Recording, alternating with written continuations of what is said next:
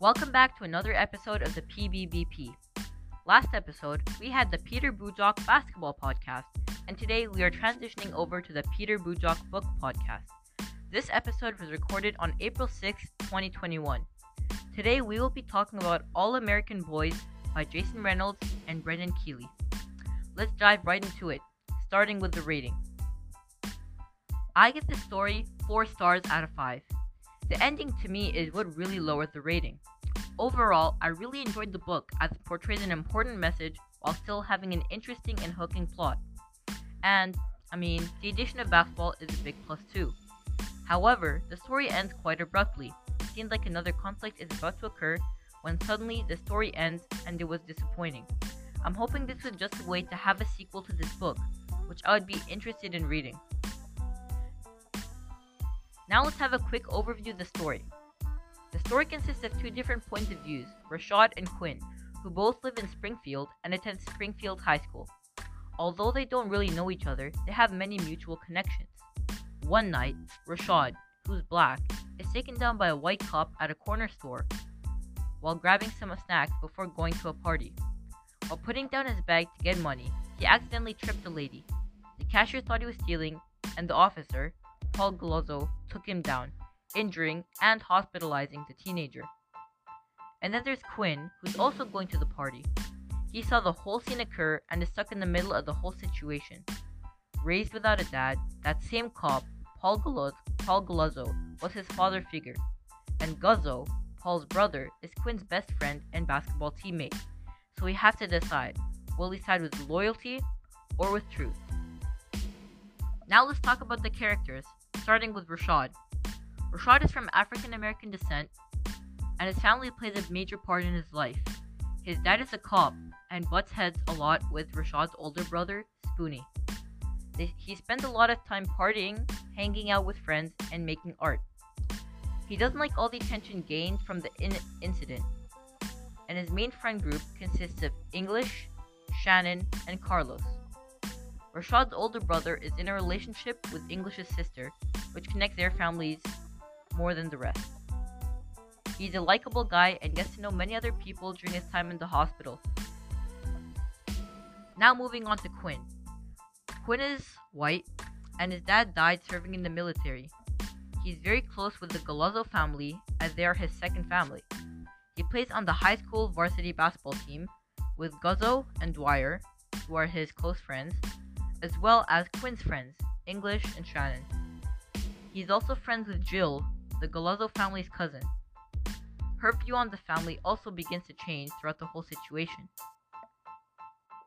Now, did these characters change throughout the story? If you are looking forward to reading this story for yourself, I would recommend tuning out for a bit. Now that they're gone, we shall continue. Yes, these characters definitely changed throughout the story, specifically Quinn and Jill, who both drifted away from the Galazzo family following the incident. Also, here are some extra notes.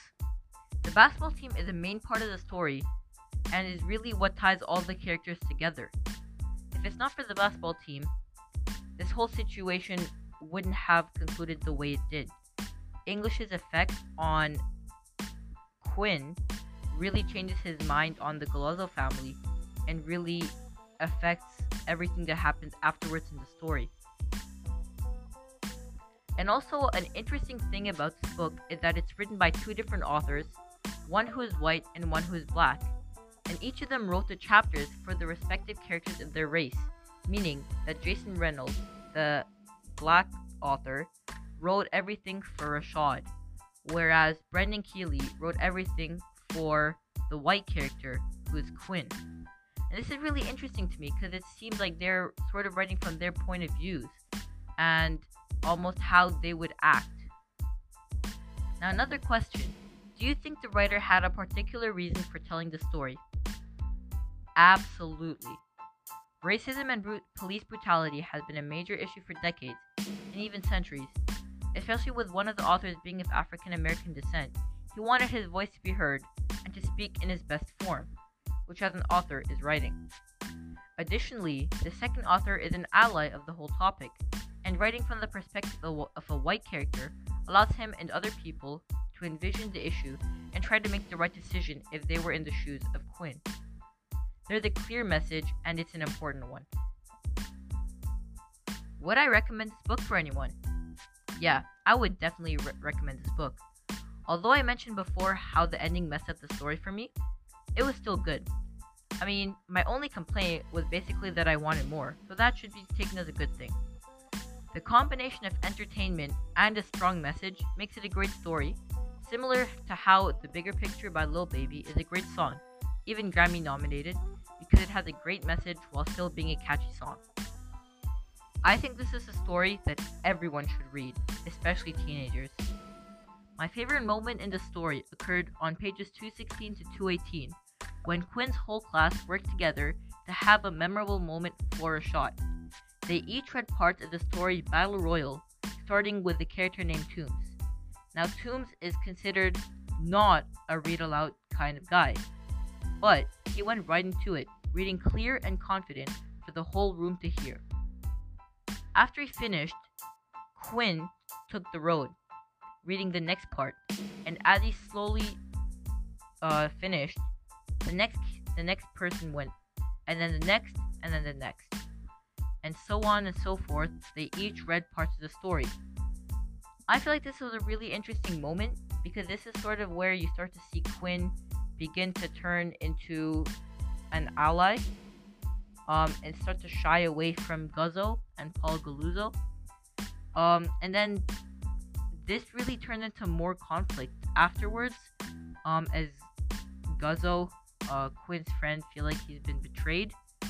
But I really like that Quinn had the bravery to stand up for what's right. And that's gonna wrap it up. Thanks for listening to the second episode of the PVBP on the award-winning book All American Boys by Brendan Keeley and Jason Reynolds. Hope you enjoyed it and have a great day. Peace.